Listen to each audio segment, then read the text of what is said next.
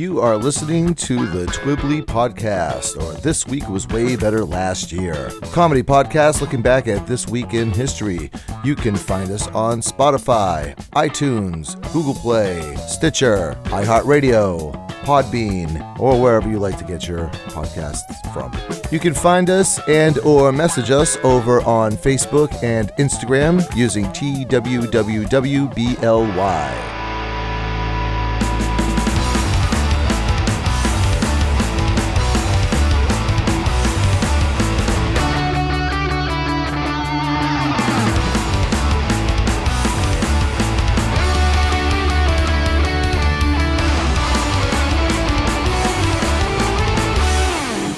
Welcome back to Twibbly, or This Week Was Way Better Last Year. My name is Bill with 1L.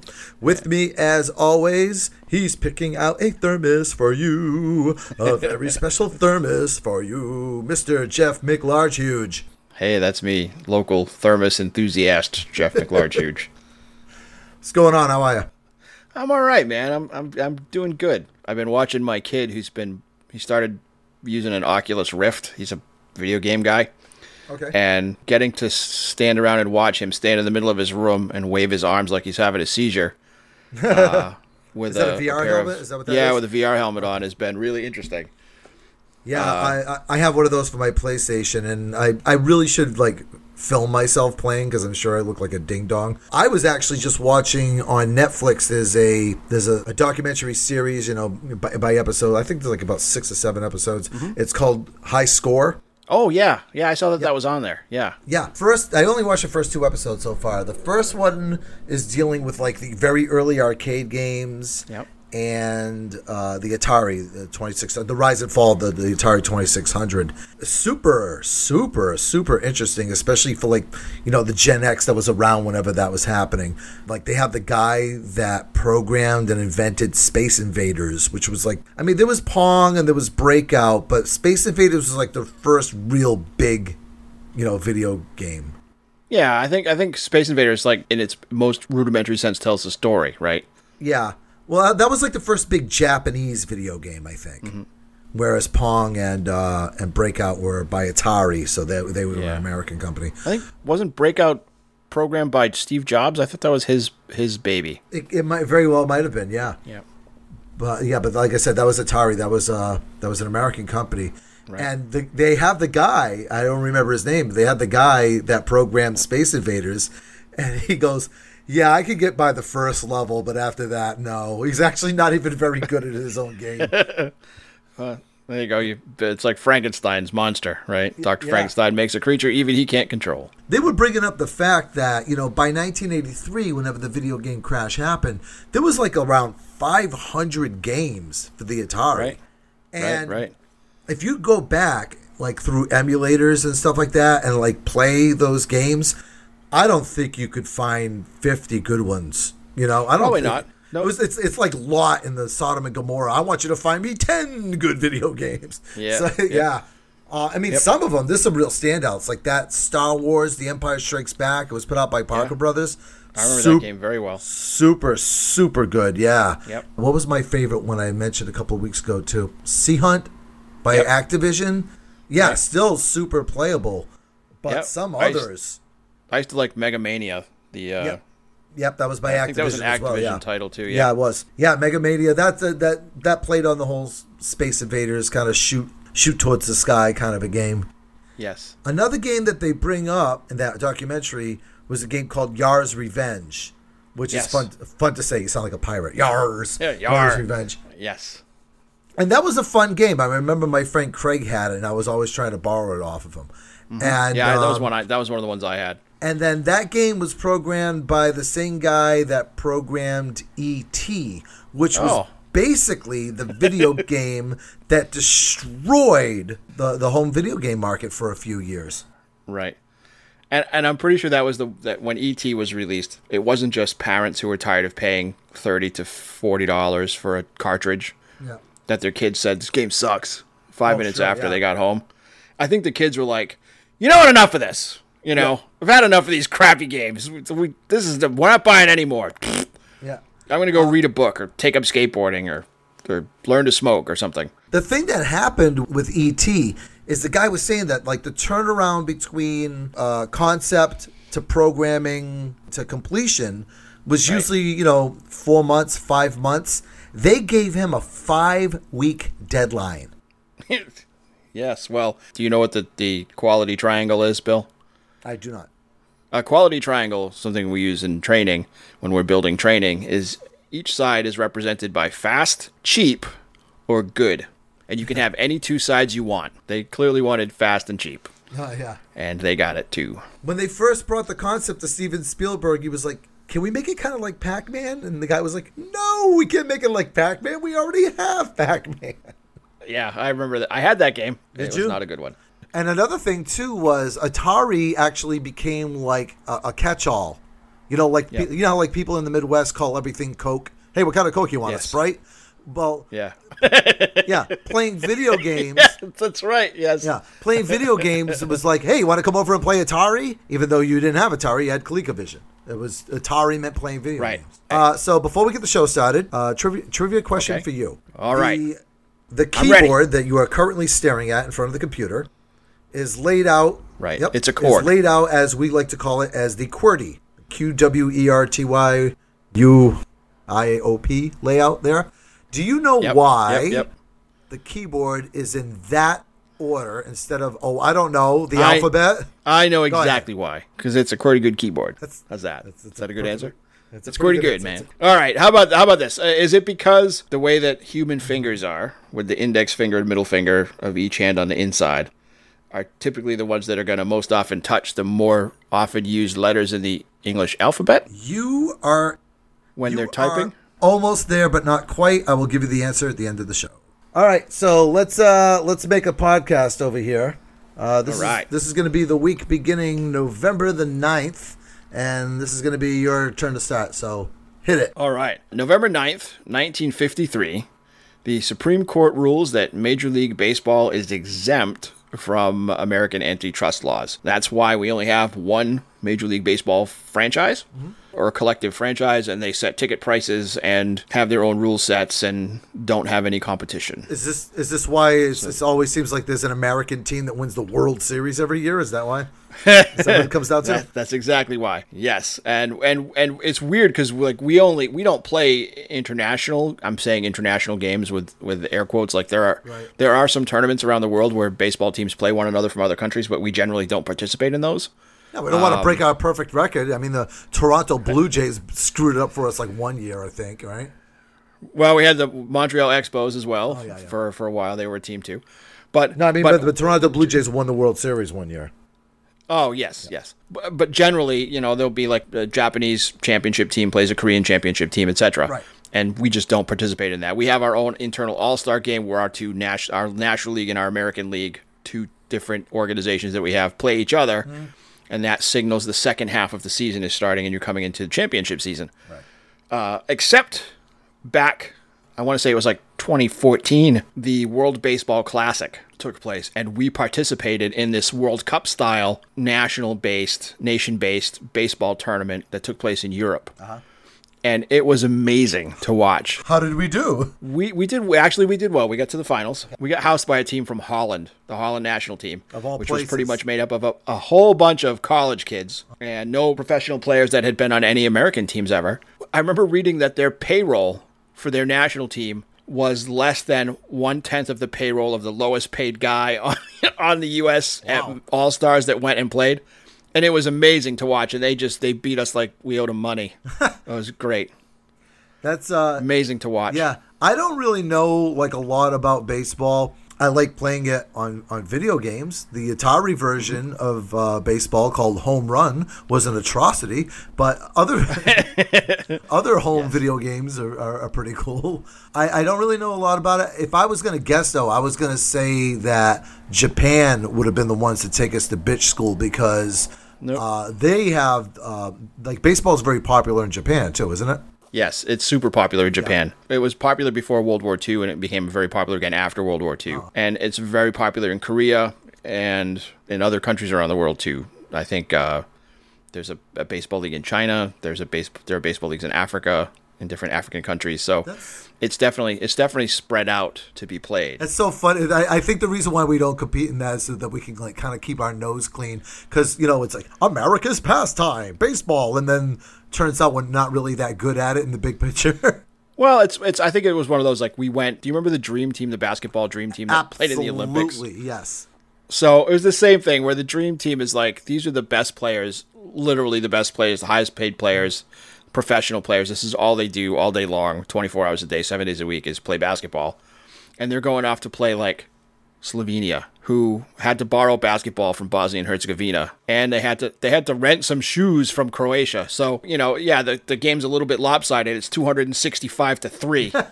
And so we sort of go in with that same sort of expectation that we're going to just wail on everybody like America. Yeah. And sometimes a team that just has us dead to rights and beats us. All right, so moving on to November the 10th, 1989. The Berlin Wall, which separated East and West Germany for a number of years, begins dismantling. We started tearing down the Berlin Wall. I remember that very, very well. That is like one of those things for Generation X that we lived through that history. That was like a huge monumental thing. Yep, it was something else. Generally, the credit for the collapse of the Berlin Wall is credited to Ronald Reagan and Gorbachev's summit, right, with the whole tear down this wall, Mr. Gorbachev. Yes. But it's not entirely accurate, as we learn as we study history. What actually happened was that there was a press conference by a guy named Gernot Schabowski, who was a party leader in East Berlin and the government spokesman. He was handed a note right before the press conference started from the chancellor that said families don't have to meet these certain requirements before applying for a pass to go to West Germany. And he wasn't sure how to present it, so he just said everybody can go to West Germany at the end of the press conference, and that's what happened. Oh my God, it was an accident. It was kind of an accident, yeah. Yeah, it was oops. Yeah, oops. To hell with the Trabant. Gunther, let's get the hell out of here. And that's what everybody kind of did. The Cold War ended by bureaucracy. That's amazing. And when they tried to close the gates, thousands upon thousands of people had already streamed out and started hammering the wall down. So, yeah, I remember, they began dismantling it. There was, like I said, November the 10th. And then the following summer, Roger Waters performed The Wall for the first time since, right, at Brandenburg Gate. Since Pink Floyd had broken up. Because he had made a statement that he would never perform The Wall ever again unless there was some sort of monumental event like, the Berlin Wall coming down. Berlin Wall coming down, yeah. And then the Berlin Wall came down. And then, he performed The Wall at where the Berlin Wall had once stood, which was crazy. I wonder if he was thinking to himself as he was watching that happen, like, oh, I never should have sold all those styrofoam bricks. Yeah, going to make a bunch of new ones. I remember that it was Albert Finney played the judge, and Thomas Dolby was the teacher, was the schoolmaster. Yep. Was there anybody else that was in there? Yes. That was Tim Curry played the bailiff. Oh yeah. Marianne Faithfull was either mother or she was the wife. I think she was the wife. Okay. Cyndi Lauper was a guest star, and so was Bryan Adams, of all people. Yeah, well, I think more Canadians represented world over. All right. So what do we have for the 11th? The 11th is a fun day because we've got a double number special. The thing with these three historical pieces is that they all contain double numbers. So in 1918, which is not a double number, but in 1918 at 11:11 a.m., the armistice for the ending of the First World War was signed. So the 11th hour of the 11th day of the 11th month and the 11th minute, World War I came to an end, officially. Yeah, but not to be outdone. Okay. Go on. I guess, in 1926, which is also not a double number, but Route 66 is established. America's Highway. If you bring America's Highway to another country, they get their asses kicked. It's just true. They get housed. And as if to say, pshaw, to the armistice in Route 66, Joseph Heller's book, Catch-22, is published by Simon & Schuster in New York. So 11/11/11/11, Route 66, and Catch-22. All interesting things. And I don't know if the audience is readers. I'm a reader. I'm not going to lie. I'm like easy reader. Oh, we got ourselves one of them readers. How do you like that, bookworm? In advance of the Hulu-presented Catch-22 series that aired last year, I reread this, the first time I'd reread it since I think 9th grade or something, and absolutely loved it. It's a super fun book. Yeah, I don't know much about that story. Like, I know what a Catch-22 is. chicken and egg is the cliche of Catch-22. Is it named after the book, or was the book named after the cliche? Okay, so the cliche in the book is actually that a captain who's a navigator and a bombardier on a B-17 or B-10 bomber, I think, in the B-10 bomber in the book, you have to fly a certain number of missions before your crew is retired. And that number keeps climbing up. So he goes to see the doctor and he says, Doc, I can't go up in that plane anymore. I'm crazy. You have to write up something that says I'm too crazy to fly the plane. And the doctor says, okay, I can write that, but the problem is Catch-22. And he says, well, what's Catch-22? He says, Catch-22 is that the only people who would get up in that plane and go and bomb Germany or bomb Italy are crazy. But the only way that you can get out of going up in that plane and bombing Italy is to be insane. And that's the Catch-22. Oh, and he goes, that's a hell of a catch, you know? So it's you're sort of mixing the chicken and egg metaphor into it, but it sort of applies too. Okay.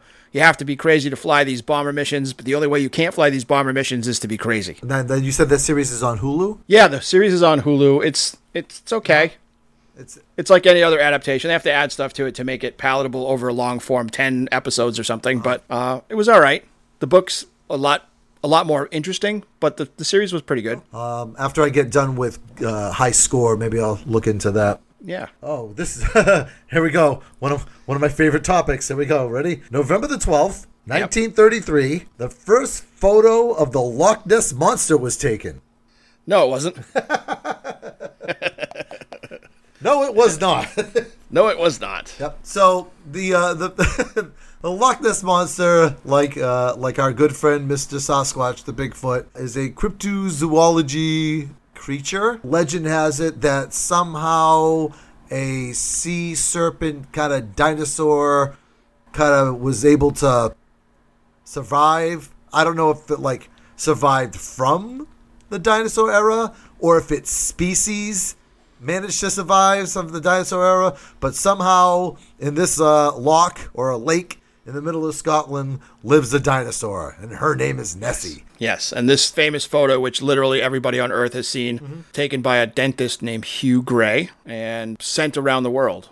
Oh, yeah. It's a big zoomed-in picture of what looks like a plesiosaur neck and a humped body reaching out of the water. And it's in that weird 1930s black and white, super high contrast, very, very indistinct and a little bit blurry style that people still look at today and go, that's a sea monster if I've ever seen one. Except Hugh Gray's son, I think, has come out and said, yeah, this was a toy submarine that my dad stuck a wooden thing on. Here's the submarine with the wooden thing stuck on it. Yeah, like Hugh Gray, on his deathbed said, yeah, we made the whole thing up. We made the whole thing up. Yeah, he deathbed confession, and there's still people that think it's there. Yes. It's no, ding dong. Wait, it's not.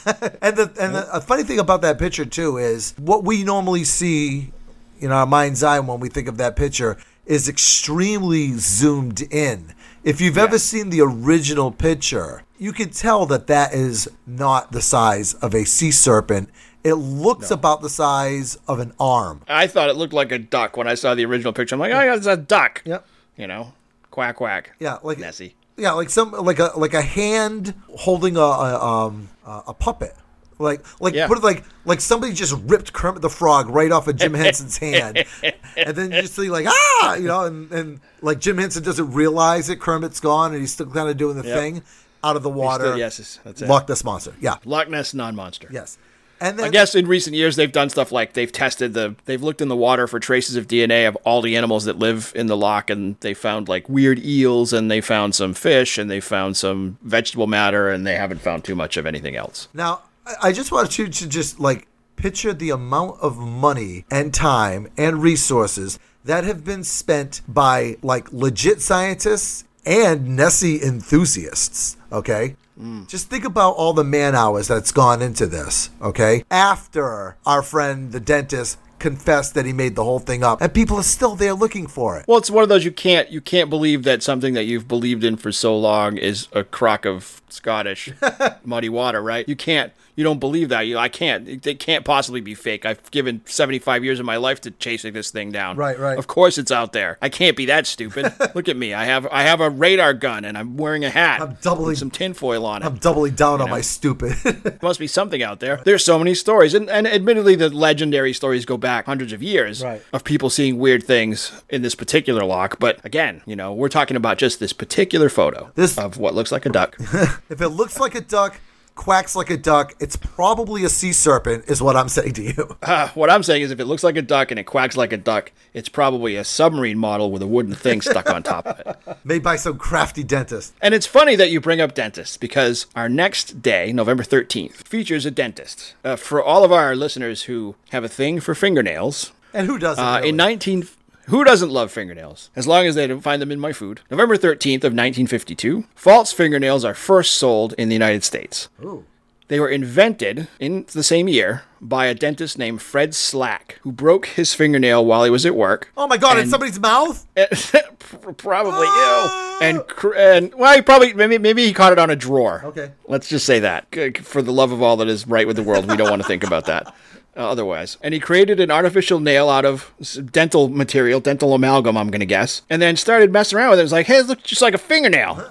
That looks pretty. It looks better than my other fingernails. Looking good. I bet people would pay money for false fingernails, especially if they have a job where they can't have long fingernails, but they want to have long fingernails when they're at home. Or out of the town. He went through a whole bunch of different substances to find the right material and patented it into what his company was called was Patty Nails. And he started selling Patty Nails out through different department stores and stuff. What year was this again? 1952.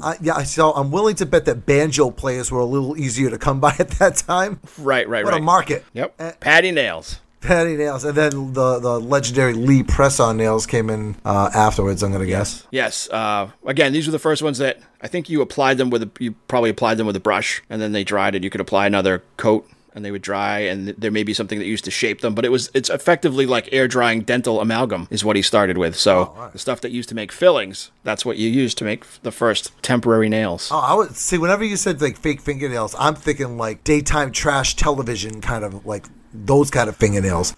Well, I think that when he started to sell them as patty nails, that's what they were. Okay. So they were pre-shaped out of that stuff. Okay. So that they had a general curve and feel that made them look like fingernails, so you could just glue them onto your fingers, your natural fingers, and paint them whatever color you wanted, or I don't know if they originally came in other colors. It was when he found the right mixture of chemicals to make them strong enough to tap on things and look nice and not shatter into a zillion pieces, or bend, or whatever, that he started to release them in sets. Because like sometimes you see those women, you're like, how did you dial a telephone with that, you know?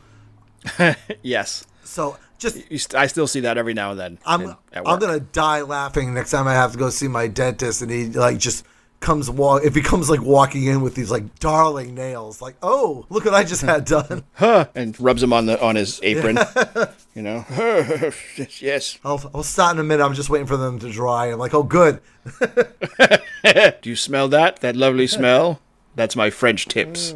Acetone. I love the smell of acetone in the morning. It smells like victory. Speaking of victory, this product could only claim victory in the hearts of me and probably Star-Lord from Guardians of the Galaxy. The Microsoft Zune makes its debut on November the 14th, 2006. The Zune. I'd like to say you, Star-Lord, and possibly 3 other people on planet Earth. Yep. Now, the Zune was an MP3 player made to compete with the iPod. It did not compete with the iPod in terms of sales. Now, I had the Zune. I actually still have the Zune software installed on my computer, which is probably what makes it crash all the time. I still maybe, but it's still there. To me, the Zune was such a easier product. We talked about the cell phones the last week or the week before. Yep. Like the iPhones and the iPods and the iCarumba. All of them. They're all tied into the same software. They're all They're all together. And it's proprietary, so there's not a lot of like third-party stuff going on and all that stuff. Right. Now, with the Zune, everything was just easier. The software was easier to manage. I love the podcast software on it. It was really, this is before, Wi-Fi. It's like you still had to connect it every morning, but it downloaded all your podcasts for you and, deleted the ones you didn't need anymore and all that stuff. The podcasting software on it was great. And the screen was bigger. The screen was much bigger than the iPod. So if you're going to watch movies on it, it was a lot easier to do. And compared to the iPod, while it the Zune wasn't also ran, and Microsoft put a lot of money and thought into what they saw as the feature set that it needed. By the time it had come out and started to gain a little bit of market share, iTunes sort of took the wind out of Microsoft's music store possibilities by relinquishing their DRM. Right. They stopped tagging all the stuff in their library with DRM copies that could only be played on an iPod. So now people who had other devices could go and find MP3s of all their songs in their library and move them to a removable hard drive or something else that wasn't possible before unless you were only going to listen to them in the iTunes software or an iPod that was connected to that iTunes account. And in doing that, that took the last of the walled garden kind of down for Apple and allowed other people to buy it. Yeah, that was the advantage for Zune, is you didn't have to buy your stuff through the iTunes store. You could get MP3s from anywhere, nefarious sources notwithstanding. Well, that was always the case with the iPod too. It had an onboard CD ripper that would make MP3s in a click, and you could find MP3s in other places and put them in your library and add them to the iTunes. It's just, if you were buying things from the iTunes store, their market was like the iPod was like a gateway to the store itself. I see. And Zune was sort of like that too, because there was a Microsoft Music Store. Yeah, I never used that. That was tied to the Zune software. I never used that once. So there you go. So that's exactly one of the reasons that it failed. Now, I remember going to the Best Buy because I wanted to buy some sort of peripheral. They had a few peripherals for the Zune, and I remember going in there, and then I couldn't find the Zune section. And then I found out that they had discontinued. I was like, oh. And then my Zune started to get wear and tear, and it died. So I bought another one quickly, from a Amazon store or whatever. Mm-hmm. And then that one, I remember, this is so heartbreaking. I was at Satellite Beach in Florida, and I dropped my Zune in the water. Kabloop! Oh. And I remember what song I was listening to. I was listening to a song called Ocean Cloud, oddly enough. Oh my God, that was the longest ride home ever, because I drove there. I drove to Florida, right? I had to drive 1,300 miles back with only the radio. Oh yeah, I would have hit a bridge abutment or something by then. Rumor has it that Microsoft collected all of the unsold Zunes in about 2012, and they buried them all out in the middle of the desert, where they heard there's a bunch of Atari cartridges. I don't believe it. I'm going to go digging for them. Yeah. All right, so last day, what do we have? The 15th. Remember we talked about the beautiful 1990s and how weird music was? Yes. Well, in 1990, we had a fantastic music scandal, which seems amazingly small scale today compared to other scandals that we've all lived through in the years since. But the producers have confirmed that Milli Vanilli album, Girl You Know It's True, was not sung by the faces on the album of Rob and Fab, but was some band of two singers that were part of a studio musician team that were hired by the producers to record this record. You know what's interesting? Yep. It wasn't actually two, it was three. It was two guys and a girl. Oh, I wonder where I guess they couldn't find another Illy to stick in the name. Their whole, I don't want to say shtick, but their whole performance came to a crashing halt when, during a quote-unquote live show, the record that they were singing along to began to skip. There's video of this on YouTube where poor Rob is going, "Girl, you know it's, girl, you know it's, girl, you," and nobody bumps the record player or anything to get him out of there. And at that point, I got a lot of questions. I think so. That was a setup. That was a sting operation, no doubt in my mind. Because in 1990, who the hell is using again records? I mean, I guess a CD can skip. Not to an extent, not like that. And you think that the audience would have known when, right as Milli Vanilli are getting ready to come out on stage for the first song, which is probably going to be the first song on the album, right? Nobody hears. Which is the standard issue sound you hear when you put a needle on a record anyway, and realize they were listening to, the vinyl version of two people or three people singing that weren't these two guys on stage. I've never heard a song fade out in concert before. That's interesting. It's just like the album. It sounds just like the record. I've never heard anything like it. These guys are so good, you can't even tell. You know what was like the big tragedy, the big musical tragedy to me in that is, everybody made fun of them relentlessly after that. I remember Arsenio Hall was very popular at the time, and he had a field day with that. But he made sure that when Rob and Fab put out an album with them actually singing, he had them on the show. Yes. He had them on the show performing live. He was very excited about it. And the big tragedy to me is, if anybody's listening that actually was around back then, and God knows, whatever reason, you went out and you bought the Milli Vanilli album. What the hell is wrong with you, for starters? And for second, if you like it, if you like that album, if you like that music, if that's your bag of grapes, right? Yep. Why didn't they give a record contract to the people who actually sang on it? And they could probably sell more records. But no, they gave it to these two German dancers, right, and who couldn't sing. Did you ever hear the Robin Fobb stuff? Yeah, it's not good.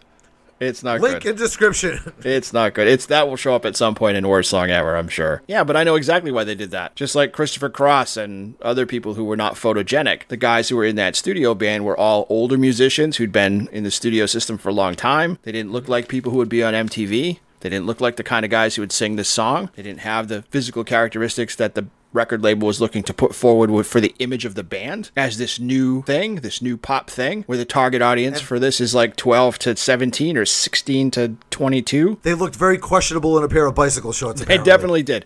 They certainly couldn't have done the bicycle shorts thing. They might have been able to do like the four-legged cane thing, but not the bicycle shorts thing.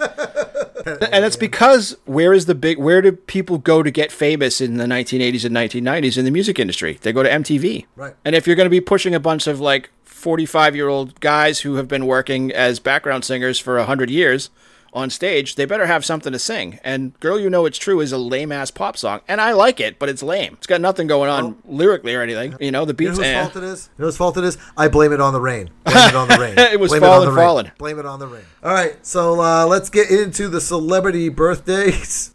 Yes. November the 9th, 1951, your friend and mine, the original Incredible Hulk, Lou Ferrigno. And the last of all cinematic Herculeses, Lou Ferrigno. Yeah. Yes, in the terrible Italian Louis G. Cozzi Hercules movies. One of my favorite actors in schlocky cinema. Good old Lou. I'm yet to meet him. I heard he's a super, super, super nice guy. I did hear a funny story from Penn Jillette about him, though. Apparently, when Lou Ferrigno really likes a person, he will hit them. Oh, good.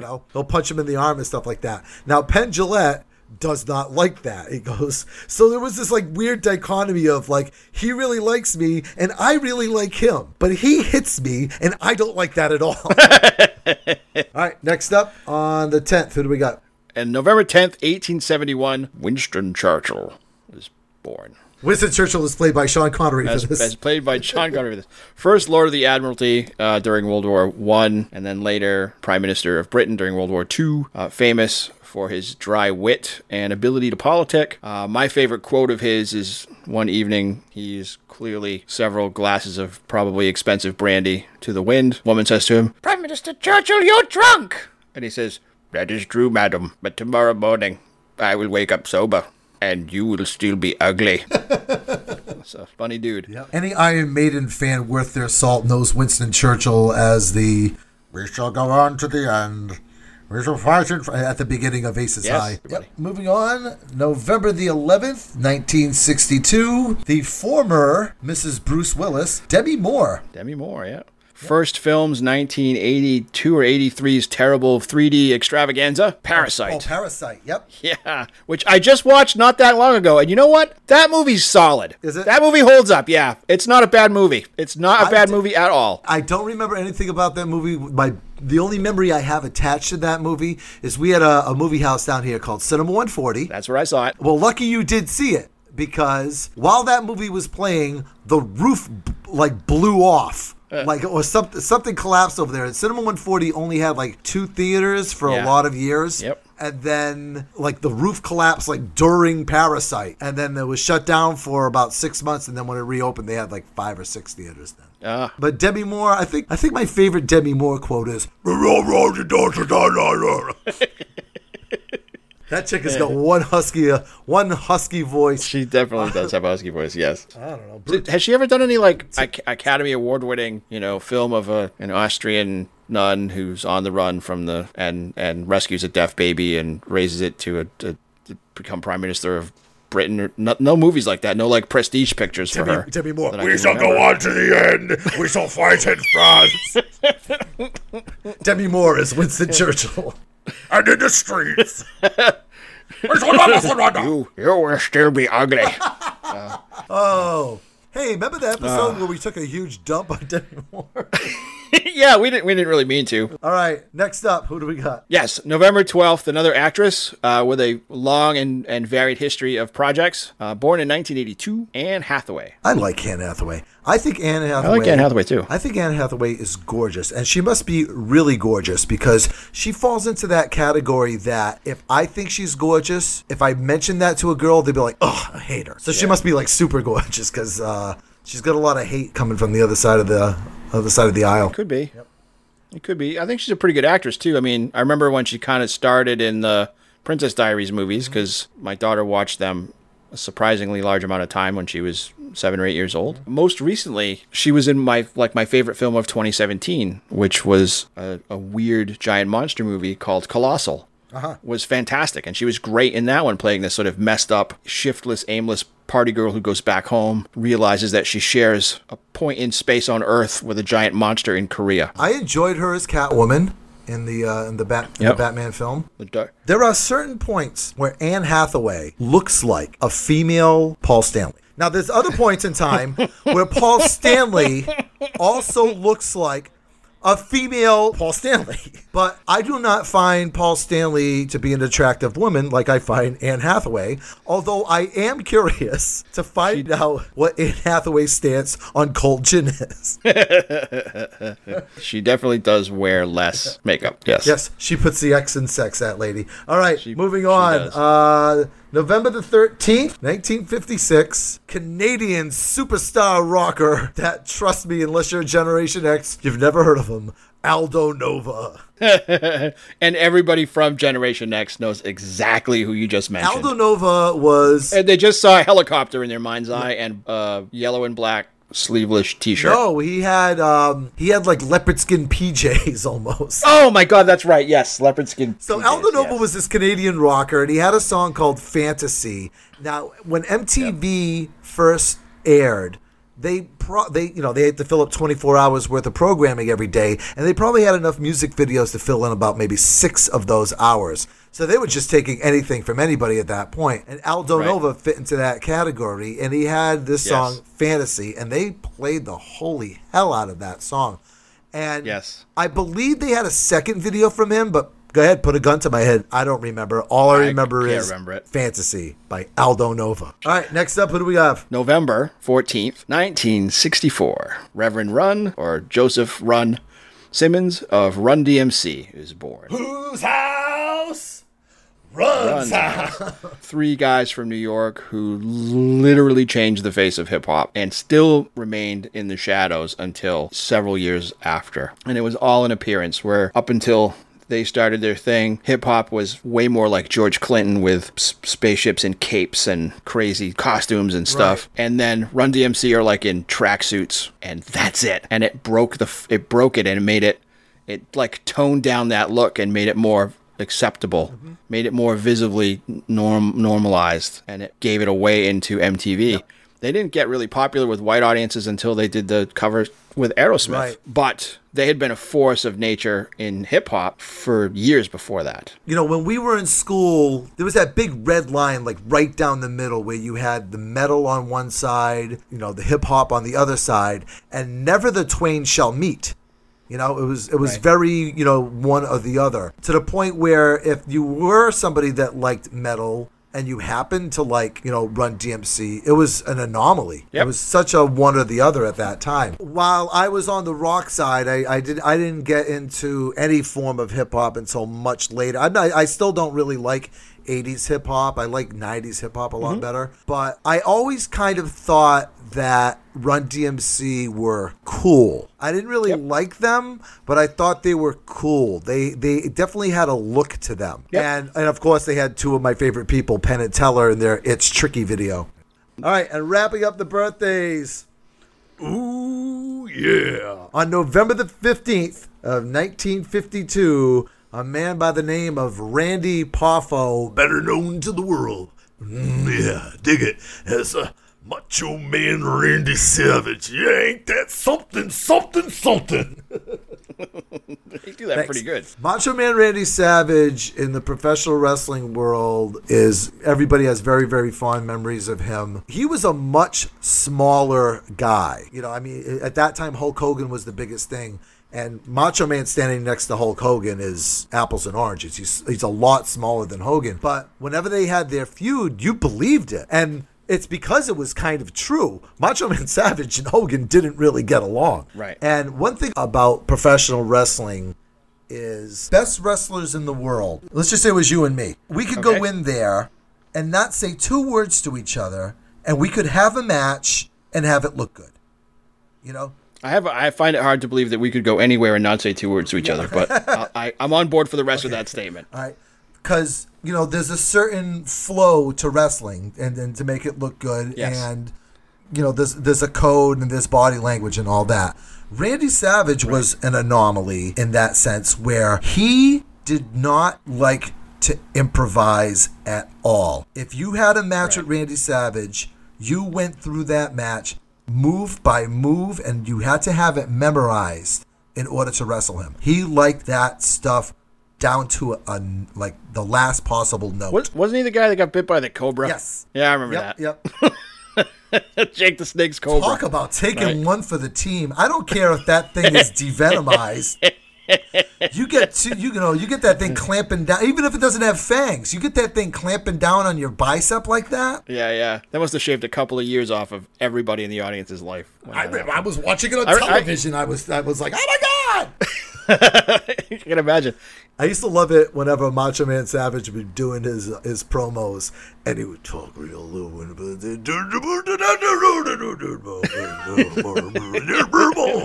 Dig it. Well, he was one of those guys that really cultivated that larger than life image that made it so that you wanted to listen to whatever he said, even though what was coming out of his mouth was 99% insanity. Oh, yeah, and he went like really like cuckoo like later on. Like he ended up recording. Hand to God, this is real. He recorded like a rap album, like calling out Hulk Hogan, like challenging him to a fight. like check this sentence out, okay? Because this is an actual thing. Macho Man Randy Savage recorded a diss track for Hulk Hogan. That happened. We'll have to find that. I have a feeling that might find a home on this show. Might. November 15th is also the birth date in 1974 of Canadian singer Chad Kroeger of Nickelback. Chad Kroeger of Nickelback. You know, I bet you at one point or another he has written the worst song ever. But we're not talking about Chad Kroeger today for the worst song ever. Who is our contender? This week's song falls to our besotted ears from the year 1984, from the still not dead Paul McCartney. The late great Paul McCartney. the still very much alive Paul McCartney, as if to prove the doubters wrong, has released a song and a cartoon featuring the song We All Stand Together. It's also sometimes referred to as the Frog Song or the Frog Chorus. I think the record says Paul McCartney and the Frog Chorus, and it's very clearly a children's song, and it is the most lifeless, gleeless, sad sounding but not sad content children's song in the history of songs, and it's all right, awful. Hold on. I have actually completely green. Haha, see what I did there? I'm completely green to this. Let's play a clip because this I've actually never heard this before.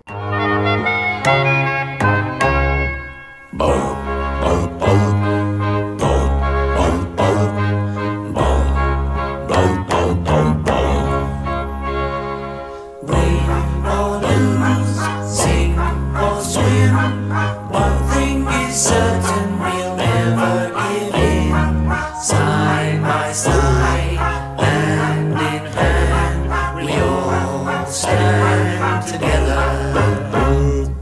Okay, now that is like that's like a dirge. What the hell? Yeah, I've never seen the cartoon that it's from. The cartoon is called Rupert and the Frog Song, so there must be some reason that it's there. But it's just such a weird, downbeat, overly distorted, laid on voices, slow tempo. It's not something I could imagine a child ever wanting to listen to on purpose or asking to listen to from their parents or singing along with, like in a preschool or on a playground. Or Yeah. Anywhere that didn't involve funeral cars, like it's just It's awful. got Paul McCartney's fingerprints like all over it. Like it's got that almost that Wings song. They have that. Let's get that. It's got that. It's like it almost gets there. You're like you can almost hear the coming in if it needed to be. And I don't know. Paul McCartney had a thing for the C trumpet, I guess. Yeah. Yeah. This is just weirdness.